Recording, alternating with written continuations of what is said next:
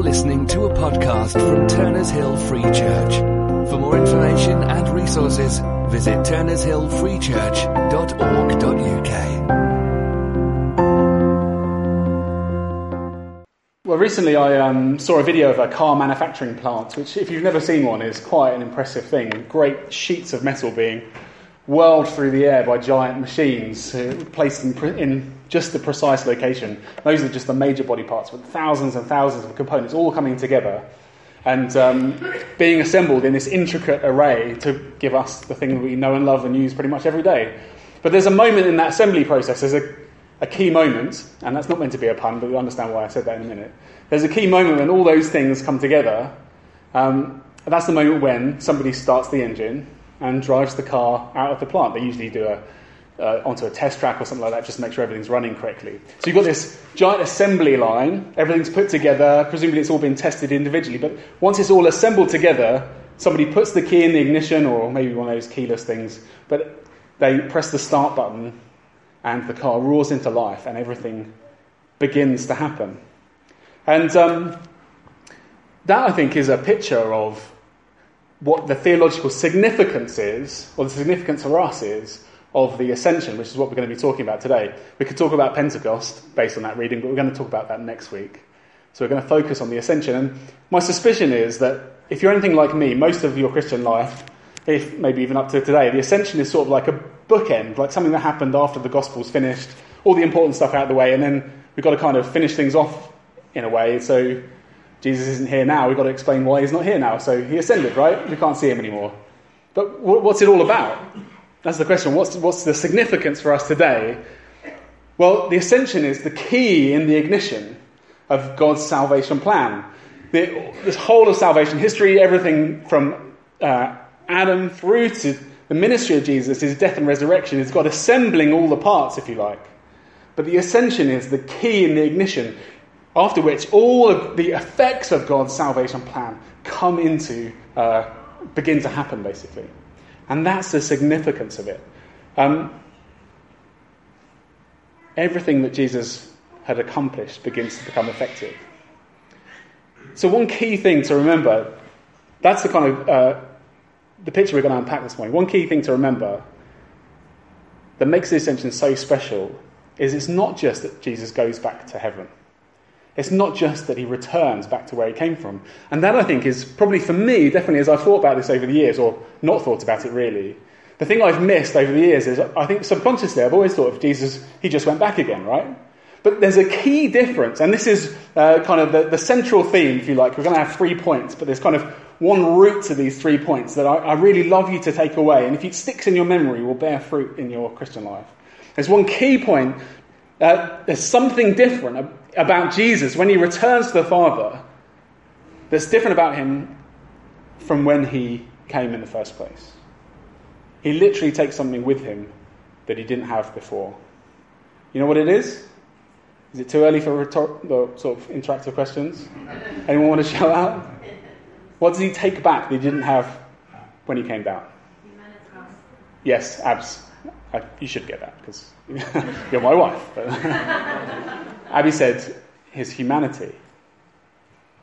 The thing that Jesus takes back, and the root of why the ascension is so important is, and the ignition piece, if you the ignition key in the whole salvation plan, is the thing that Jesus takes back to heaven that he didn't have when he came in the first place, is his humanity. Actually, we could even say our humanity. Our humanity. We're connected with him by virtue of the fact that he's fully God and fully man. Left to our own powers, we have no access to the Father's house, no access to the life of God. But because Jesus in his humanity is in heaven, we now have access to that wonderful salvation and everything that goes with it. So we're going to unpack 3 aspects taken from Luke's account in Acts of what that means that Jesus has, as a man, has ascended. We're going to try and unpack those 3 things a little bit and apply them and let God speak to our hearts as well. So it's not just information, hopefully, but something for us to respond to today. And just to help us, those 3 things, hopefully this isn't overcomplicating things, but classically, in theology, we often talk about the ministry of Jesus as divided into 3 things: prophet, priest, and king. You might have heard that before. Jesus is God's prophet, priest, and king. And we're going to follow those three things to show how Jesus continues those ministries of prophet, priest, and king, but now in a different way because he, as a man, has ascended to heaven. So if you can't remember all that, don't worry. We're going to go over it again. But we're going to look at prophet, priest, and king. So firstly then, Jesus' office as prophet after the ascension. Jesus continues to be the prophet of God, but in a new way. So this is basically the first point. The ascension changes the way that God speaks to the world. In the past, God spoke to the world before Jesus through his prophets, right? He would anoint men with the Holy Spirit who would speak with power, convincingly, powerfully, persuasively, divisively sometimes, the word of God into the world. They were filled with the Spirit. They were witnesses to God through word and through powerful deeds. They would perform miracles. So think of what they were like. We can think of people like Abraham or Moses or Samuel or Nathan or Elijah and so on. And someone pointed out to me just some interesting little thing I was listening to this week. They also said, and did you notice about all those prophets? They also had influence in God's court as well. It wasn't just that they spoke for God, but they were able to have conversations with God and say, why are you doing that? And I think you should do this. Sounds kind of controversial, but actually each of those people we thought of, they had this interaction. So they had this very special place in God's plan. And then, of course, all the prophets in the Old Testament were actually just building up to the prophet, the fulfillment of all those things, the supreme prophet, Jesus Christ. God spoke definitively through his Son, as the writer to the Hebrews says. Empowered in just the same way as a man by the Holy Spirit. And did just the same things. He spoke God's truth, but even more fully, definitively than everyone who'd gone before. He did works of power to show the kingdom of God and the kingship of God breaking into the world, but even more fully than everyone came before. But after the ascension, after Jesus, who's fulfilled everything that's gone before, goes up to heaven, what happens to this prophetic witness? What happens to this spirit-filled men who spoke God's truth and performed these miracles? Well, the answer to that is in verse 8 of our reading this morning. You will receive power when the Holy Spirit comes on you, and you will be my witnesses in Jerusalem and in all Judea and Samaria and to the ends of the earth. So this is the transferal of that prophetic commission. Not a full transfer, but if you like, a commissioning of Jesus to the body of Christ. So is that promise that Jesus has spoken to them, is that just for the first disciples? Just for that group of apostles? No, it's actually for the whole church. As Peter makes plain at Pentecost, he quotes Joel, I shall pour out my Spirit on all flesh. That's not just the promise about we will receive the Spirit, but it's also a statement, a commissioning to say, now the church, all the people of God, all who are born again and declare that Jesus Christ is Lord, now a part of that prophetic witness. It is a dynamic and massive expansion of God's way of speaking into the world. I think that's quite cool. It's an amazing spread, isn't it, of just a growth of how God speaks to the world. To give an example of just that contrast, I think. I can't remember why I was reading it or where I was reading it, to be honest, but I found out about something called the Pony Express in America. Getting a few nods from Steve here. Which was basically, before there was a telegraph line across America, if you wanted to send a message from the East Coast to the West Coast, you could pay a fee, and really brave guys would basically ride as fast as they can from one side of America to the other. And they would transfer a message. It would take about 10 days, which was brilliant back then. It's kind of mind-blowing to think about that, isn't it? To think about how different the world is. 10 days was like, wow. So actually, Lincoln's election, Abraham Lincoln's election to be president in 1860, broke a record because news of his election only took 7.5 days to get from one side of the country to the other. So there's this way of doing things which seemed amazing at the time, but the Pony Express only lasted 19 months because somebody managed to run a telegram cable across the country. And so suddenly messages were instantaneous. So what we're looking at as a transition from something like that, something was great and amazing, God spoke through the prophets, to something even better. Actually, the telegraph thing's not really right. Imagine if those people living in 1860 could see what we had now in terms of communication. That's the kind of contrast. It's going from one man, one at a time, one message, one thing at a time, through to broadcast across the world. That's God's plan. His plan for this growth of the prophetic witness through the church. He pours out his Holy Spirit on us. So this epic magnification and power. So the whole church becomes a prophetic voice for God, proclaiming the gospel, discerning and proclaiming God's counsel, interpreting the times. Filled with the Holy Spirit, we perform miracles and we testify through concrete, comprehensively Spirit-filled lives to the truth of God's kingdom. That's the mission of the church. To speak in every possible way about the truth that God is alive. Spirit-empowered witness. We are part of Christ's body, fulfilling that prophetic office. So go and do it. That's the application. Go do it. Loads of applications we could apply. Something really came to mind for me this morning that I wanted to speak to you guys about on this. Think about that for a moment. Put yourself in the disciples' shoes. They ask Jesus, he's about to go. They don't know that. They ask him, are you at this time going to restore the kingdom to Israel? They're thinking, like, all the prophecies, Isaiah 11, it's all going to happen now. And he says, no, I've got a better plan. I'm going to go away, and then I'm going to pour out the Holy Spirit on you, and then you're going to go and do it. Great plan, Jesus! So you imagine what they were thinking right in that moment? That's how they felt. Just this group of guys, they had no idea what to expect when the Spirit was poured out on them. I can't imagine they began to understand the magnitude of what God could achieve through them. They must have been sceptical. Is God's plan really to use the church? And I think that's a question that we encounter ourselves quite a lot too. Do we actually believe that God uses the church to proclaim his goodness to the world? Are we confident in that? And I think often we're not. And it leaks out sometimes in our attitudes, sometimes in our attitudes to each other, sometimes in how confident we are in the church, sometimes in the way we relate to unbelievers. And C.S. Lewis picks up on this idea of how difficult it is to believe that the church is God's means of being his prophetic witness in the world in a book called The Screwtape Letters. Anyone read The Screwtape Letters?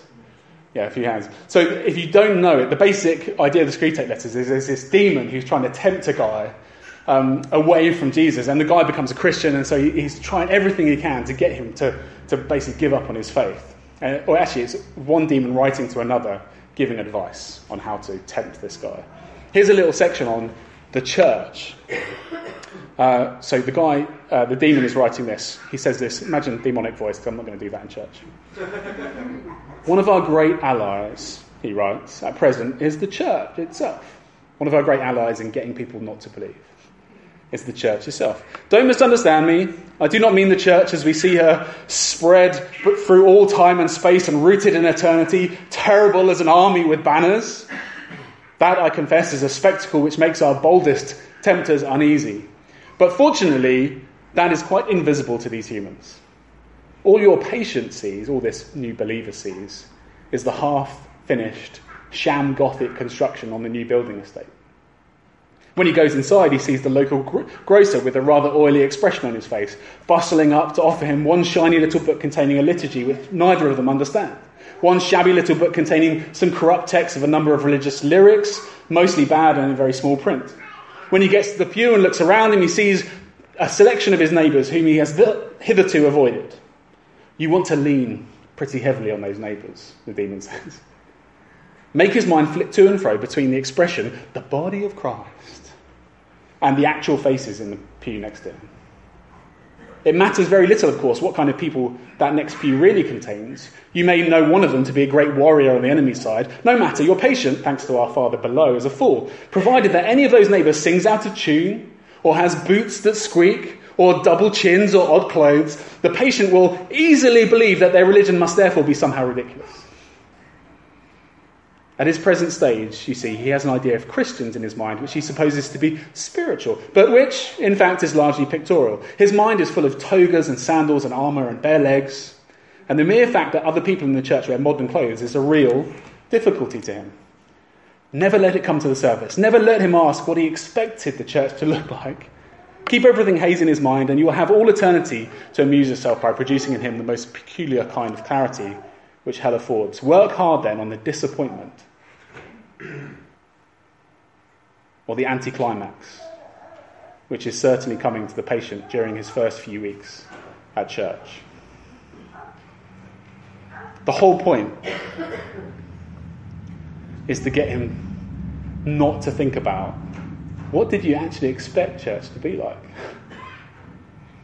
And this is the point. I think C.S. Lewis is a genius in addressing these issues of the heart, really, through the voice of a apparent enemy. But when you think about it, what do we expect church to be like? This is what he's saying is, if this guy gets in his head, church is going to be full of people like him. Sinners. Broken. Messed up. Weak. Quirky. All sorts of things. He's not going to see it from God's perspective. What did you expect church to be like?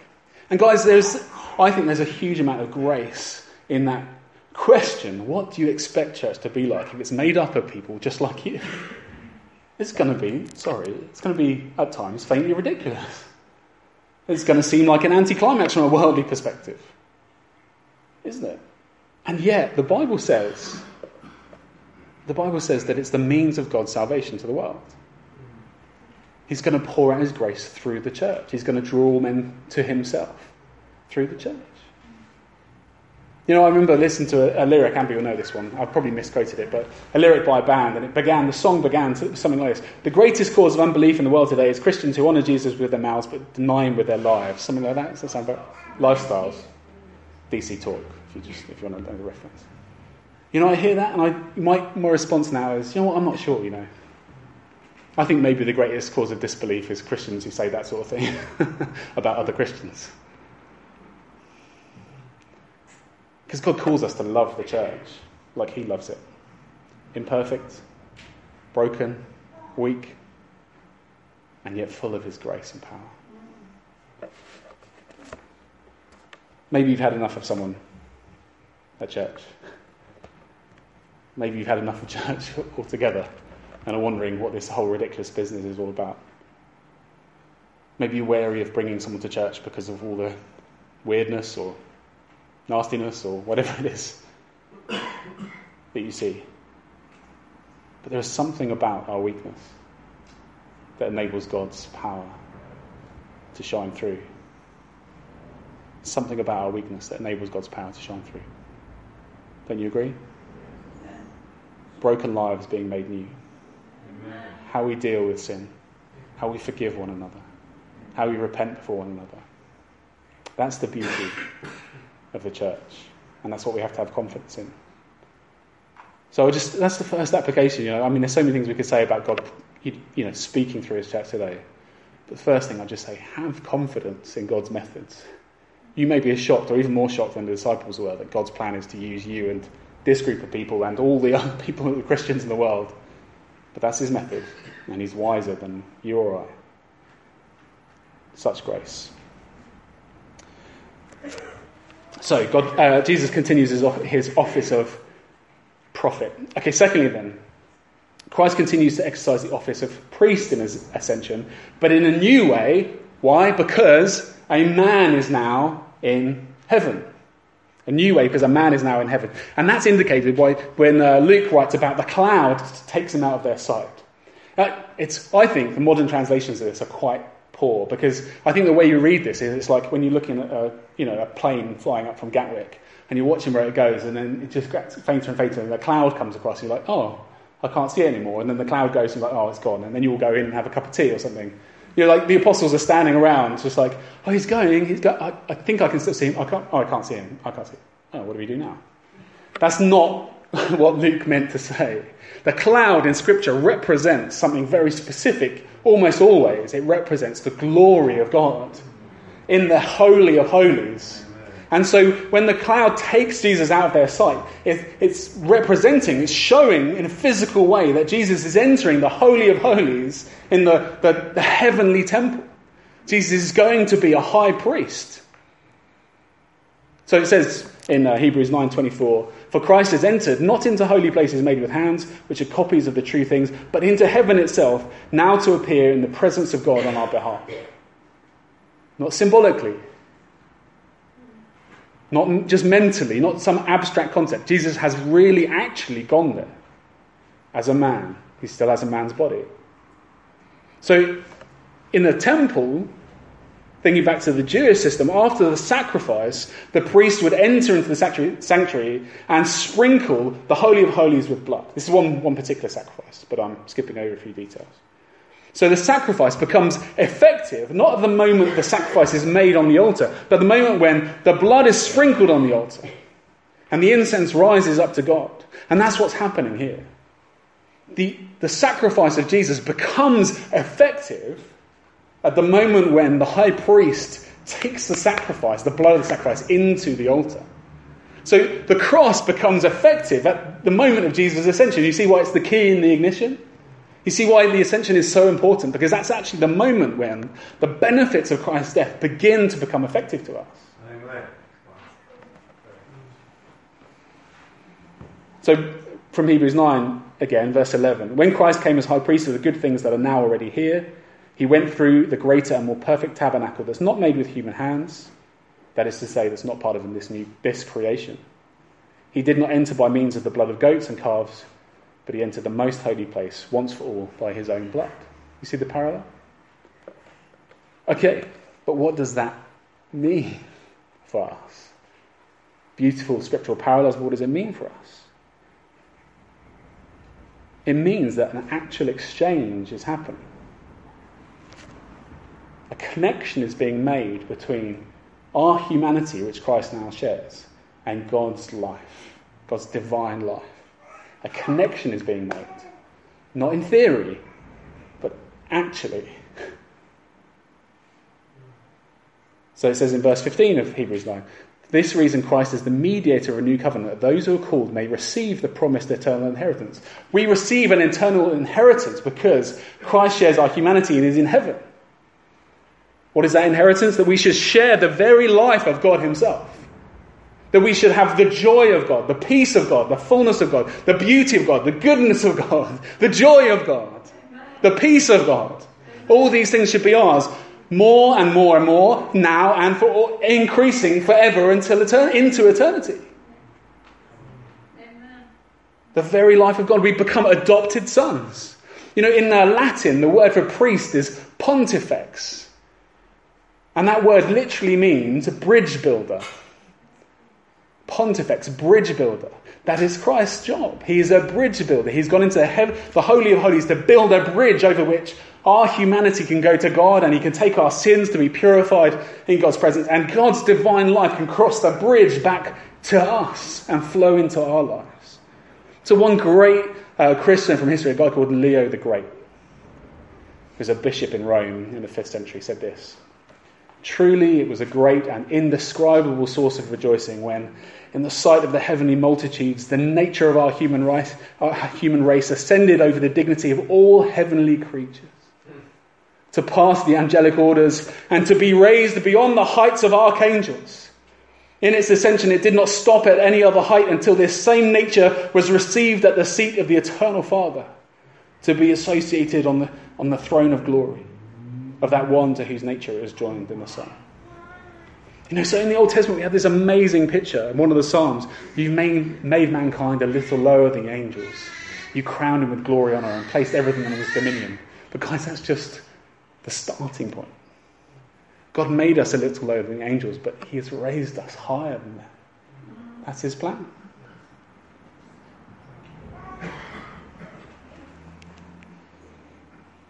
God took on human flesh in the Son, and he will never put it off, so that we might have his life.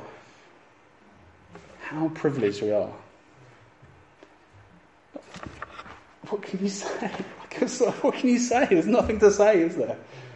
God is going to give us everything. No, it's not going to hold anything back from us. Just everything just pales, doesn't it, before that truth.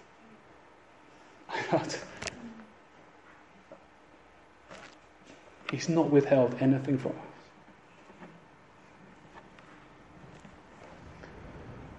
How privileged we are to be called the sons of God. Well, I can't say anything, but I want to say something that touches down to our experience. Give us something to take away concrete today. What does this tell us? Well, it tells us a couple of things about how we should behave as Christians. And I want to make this point because I think it's relevant, and I've touched on it a few times recently, and I think it's worth bringing up again and again. Firstly, it shows us the dignity of human nature.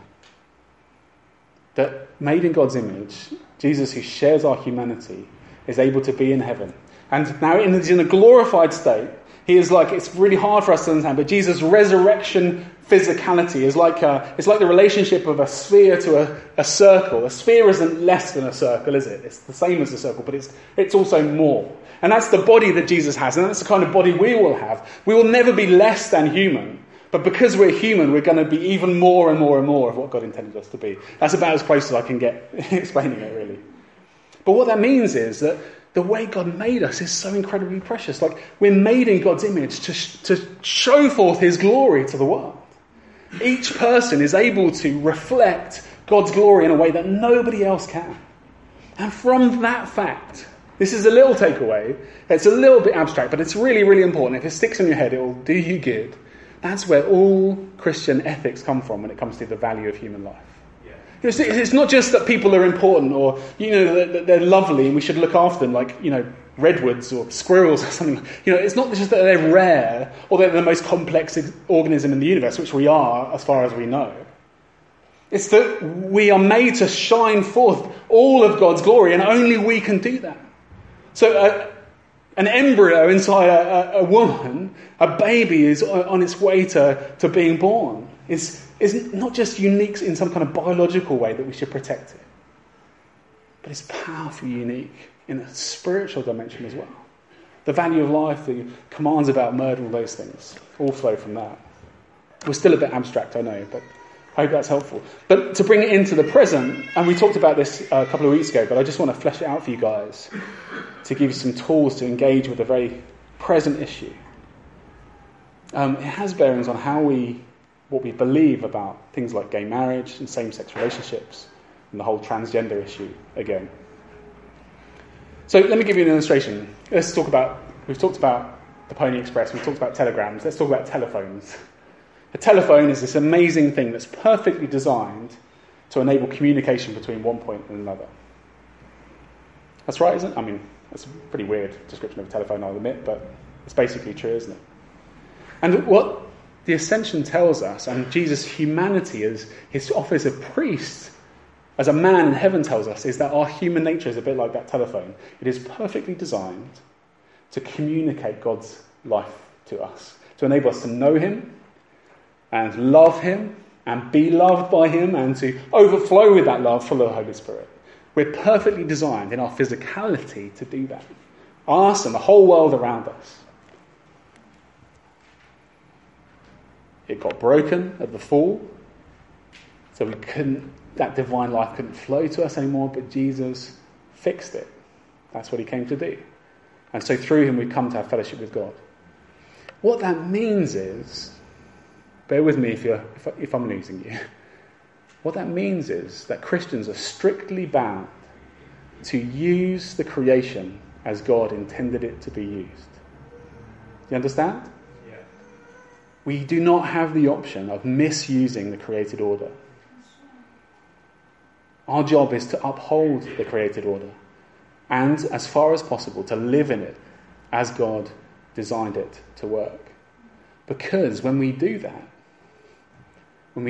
we are as open as possible to God's life coming to us and flowing through us. And we're more able than in other circumstances to love him in return. That's why this creation is so important. That's why it's so important. That's why the issues that we're currently facing around us are so fundamental to the faith. They are not secondary issues.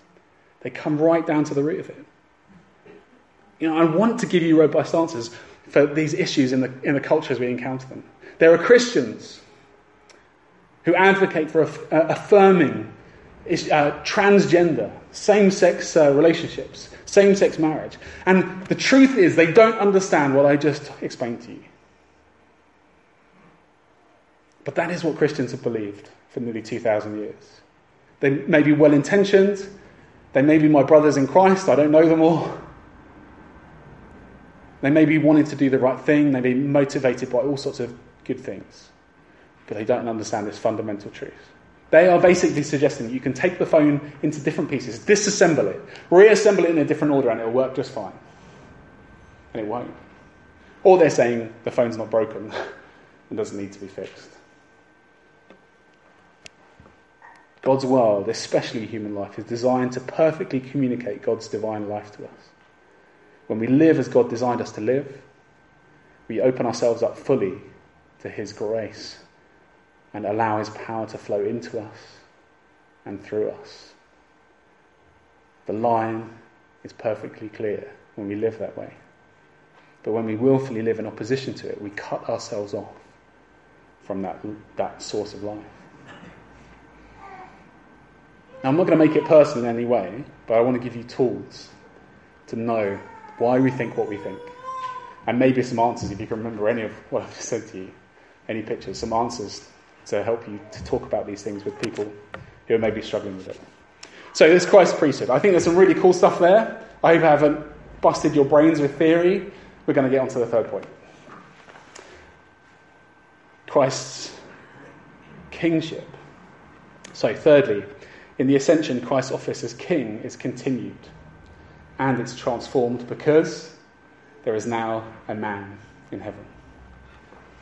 So that's this fact, Christ's kingship is continued, is revealed to us by the direction of the ascension. I mean, there's a reason why Jesus went up into the air. I'm guessing God could have kind of taken him back to heaven any way he wanted to. He could have, opened the door in front of him or had the ground open up. That would have sent the wrong message, wouldn't it? Going up into the air sends a message about what's actually happening.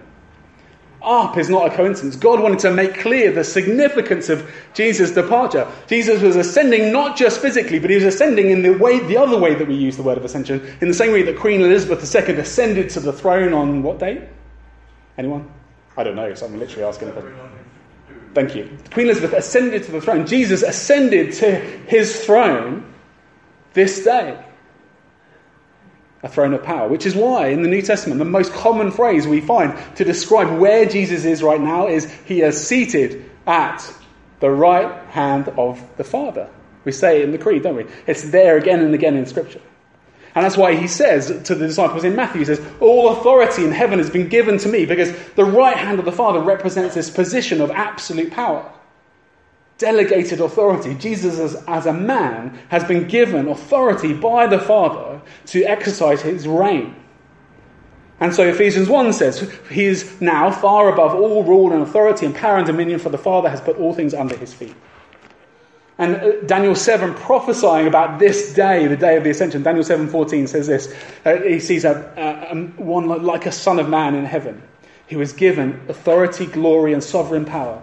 All nations and peoples of every language worshipped him. His dominion is an everlasting dominion that will not pass away, and his kingdom is one that will never be destroyed.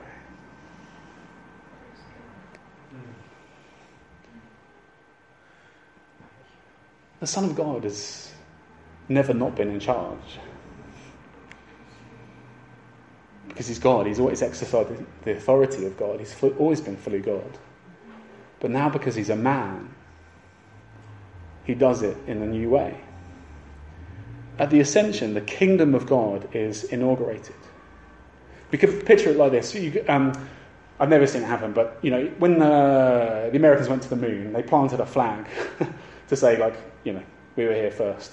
If you go to some unvisited territory in Ireland, I don't think there's anywhere left in the world, but if you found somewhere that no one else had been before, and it wasn't claimed by any other nation, you could put your flag in and say, this is now British territory, or Jeffland, or whatever it is. And you could go away again, and it would be yours, but you're not actually bringing anything to bear in there. But one day you might think, okay, well, now we're going to move to Jeffland or whatever it's called. We're going to come and we're going to build a city there and we're going to make our living there. And that's essentially what's happened. Jesus has always been in charge of the world as the Son of God. He's always mediated God's will to us in a way that's really hard for us to understand. But now, as a man, he's going to bring the physical reign of God into existence. He's going to make things actually happen in our everyday lives that are more concrete than the way God has ruled in the past. What that means is that after the ascension, the kingdom of God now is gradually becoming a reality that has a physical presence in the world. It begins to take a concrete form. It's like God is building like a fortress or a city in the middle of a desert. But it's actually happening. It's not just spiritual anymore. That's really, really important because a man is in heaven. You understand? See the link? It's not just spiritual anymore. And this lifting up of Jesus begins an unstoppable process. We are now in the last age of the world. The final hour has come. This is the time we live in. A time unlike any others. An unstoppable process has begun. Jesus is now going to draw all men to himself. He's going to reign until, it says in 1 Corinthians 15, he's going to reign until every enemy is defeated. From this moment on, it's an inexorable process to the time when one day every knee will bow and every tongue will confess Jesus Christ as Lord. That train has been set in motion. And it can't be abandoned. You know, the timer is ticking down and there's no way to stop it. Jesus one day will rule over everything. Every part of creation will accord with his perfect will and will be purified and reconciled to the Father. Every part of creation. Because a man is in heaven. And he's doing that through the church. That's the physical bit. He's always been the Son of God. Always mediating to us God's will. Through things that happen in the world. But now he's bringing things into reality through his church that didn't happen before. From this moment on. Through the lives of people who, filled with the Holy Spirit, bring the power of heaven into the everyday and every part of the everyday. He brings grace. He brings transformed lives. He carries his love. He brings his law, perfect and beautiful, to bear into every situation. You know, this moment in Isaiah foretold, there'll be a day when many people will come, and they'll say, let us go to the mountain of the Lord, to the temple of the God of Jacob. He will teach us his ways so that we may walk in his paths. The law will go out from Zion, the word of the Lord from Jerusalem. We are in those days. Because he's exercising his kingship right now. And it's going out through the church. And we are the guys who are telling people about his law, not literally saying you have to obey this law, but we're showing how the kingdom of the Messiah works. And his reign, it brings abundance in the flourishing of society and the flourishing of your lives. It brings judgment into the world. It rallies his enemies against him and his allies with him. It's actually happening all around us right now. You know, and we talk about the kingdom of God as if it's just spiritual. But folks, that's what happened up until the ascension. But from the moment of the ascension onwards, the kingdom of God is never just spiritual. It includes every aspect of reality. It's not a worldly kingdom. It doesn't have armies or borders. But it is a kingdom in this world.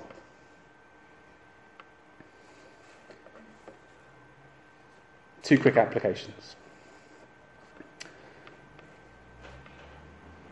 There's a name for the church in this age in which we live, which the kingdom of the world is spreading.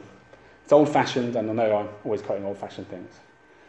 But it's this, it's the church militant. I love that phrase. I think it's so descriptive. The church militant. And folks, we need a militant approach. Not literally firing guns. Nothing like that. But we should look out at the world and say, Jesus is king. All this is his. We're going to take it for him. Don't you think? Every territory of human existence, every sphere of human existence, Jesus Christ cries out over it. That is mine. And I want you to go and claim it for me. Everything in your work life, everything in your home life, everything you love, every part of your thoughts, every part of philosophy in the world, every bit of art or music, literally every country, every place should be claimed for Christ. Because when Jesus is king over those places, when he's claimed it and we claim it for him, those things become more beautiful, more good, more true, more glorifying to God, more enjoyable to us, and more themselves as well. Everything becomes better when Jesus is king over it. And the people you know who aren't Christians, we should look at them. We don't objectify people. We should look at them and say, your gifts and your talents, the things that you love and the quirks about your personality, that's meant to belong to Jesus. And if you knew him, you would be more alive and he would be more glorified. And the whole world would be more full of his beauty and his glory. Isn't that a good reason to tell people about Jesus along with all the other reasons we have? Yes. What do you leave unexamined in your life? What do you leave unclaimed that belongs to Jesus? Time or money or your job or your service or your talents and abilities? What are you wasting or just not thinking about? I want to challenge you, just ask God to show you, how can I use this part of my life as part of your kingdom? Because he wants to do it. One big application to finish with. The fact that Jesus is seated at the right hand of the Father, it re-emphasises for us that we, each of us individually, have to accept Jesus Christ as our own Lord. He is your King. He is your King. And each one of us has to give him allegiance. He's a man as well as God, and we have to give him our allegiance, like we're swearing allegiance to the Queen or to a president or something. We have to give him our allegiance, and that's an actual thing we have to do. You know, for a long time in my own life, this idea that Jesus was Lord was a vague concept to me. I think I obeyed him, I did my best. I didn't really get that I had to obey him, you know. And at one point in my life, sometime in my early 20s, God whacked me with this truth. And I began to wonder if I'd ever been a Christian in the first place. I was. I can see through God's grace that I was. But I began to realise that I'd never really got the idea that I had to bow the knee to Jesus. And when I got that, so many things clicked into place about how this whole Christianity business worked. And the depth of my experience, the richness of my interaction with God, the depth of my spiritual life just took off. Because I was in service of a king, not just like worshipping God. I wasn't just thankful that he saved me anymore, which is really, really important, by the way. But I was living for him as my king. As one Christian writes this, in order for you to have Christ as your Saviour, you must first have received him as your Lord, as your king to rule over you. For God saves none in their rebellion against him. You must cease your rebellion against him and his authority and give him the throne of your heart as our ruler, or he is not your Saviour, no matter what your profession. You know, I think the fact that he is a man, still fully human in heaven, makes that submission easier. It makes it more concrete. You will one day meet the Lord Jesus Christ face to face. You will bend your knee before him, not symbolically. Your knees will touch the floor. Your face will probably touch the floor. Terrifying and wonderful. He personally will judge your life with you. He personally will pronounce his forgiveness over you if you trust in him. And what I want to ask you this morning is, have you made that step of submission to Jesus? Have you come to terms with it? Maybe you're a Christian, maybe you were baptised a really long time ago, maybe you're baptised as an infant, and you've lived with a vague conception, I've got to follow Jesus, or I'm a Christian. That can just be nominal. It can be Christian in name only. The question is, have you bowed the knee to him? Has there been a willing submission and say, do you know what? Whatever happens, Jesus is my king. He is my authority. He is the one I follow. Have you made that decision? Maybe you wouldn't even call yourself a Christian. All these things are true. You'll have to meet him face to face. You'll have to bend your knee before him. You need to confess him as Lord. I just want you this morning, imagine it. Seeing Christ face to face. If you're finding it hard to imagine, you can close your eyes if you have to. What is required of you is a moment of absolute surrender. Absolute surrender. And despite his awesome, absolute power and authority, this Jesus whom you see face to face will not take anything from you except what would otherwise destroy you.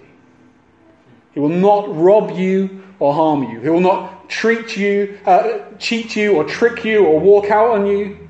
He will not take advantage of your vulnerability at all in that moment when you submit to him.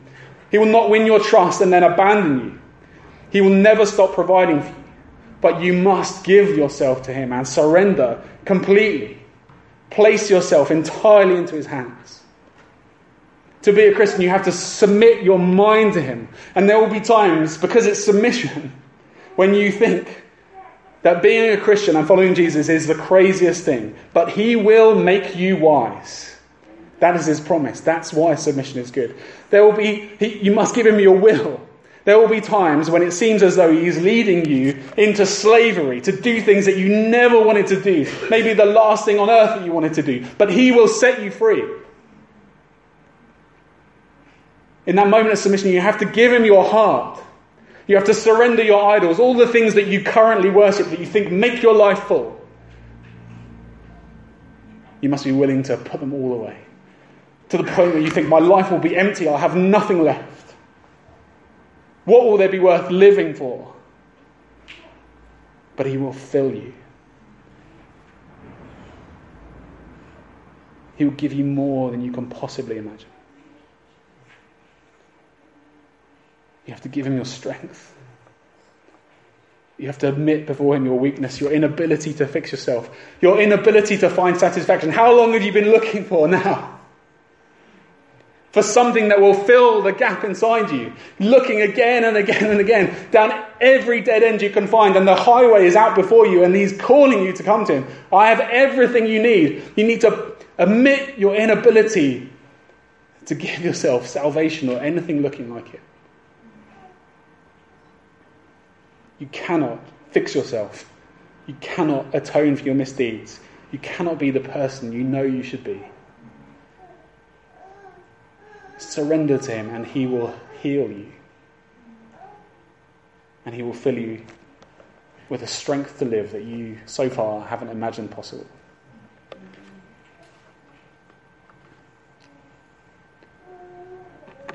And many of you have taken this step of submission to the King of Kings. But perhaps some of you haven't. It's such a big thing. There's no point minimizing it. And maybe even now there are shreds of defiance in your heart that flicker. Maybe right now you hear the devil's voice shouting in your ear, don't do it, you're going to be made a fool of, you're going to look silly. Don't listen to him. The Lord stands before you. The ascended King, the exalted Lord, stands before you as a man, holy, trustworthy, good, beautiful. The nail marks in his hands prove to you that he loves you. And the life that flows from him prove his power to do the things that he promises. Give him your heart. And you will ascend with him. That's the promise. Your life will be hidden with Christ in God. There'll be a power flowing from heaven into you that you cannot imagine. And when he returns in the same way that he went, you'll be raised with him to live forever in a world of goodness and purity and wholeness beyond anything you can dream. That's the promise if we bow the knee to Jesus. So we pray, Lord, Maranatha, come. Let's pray.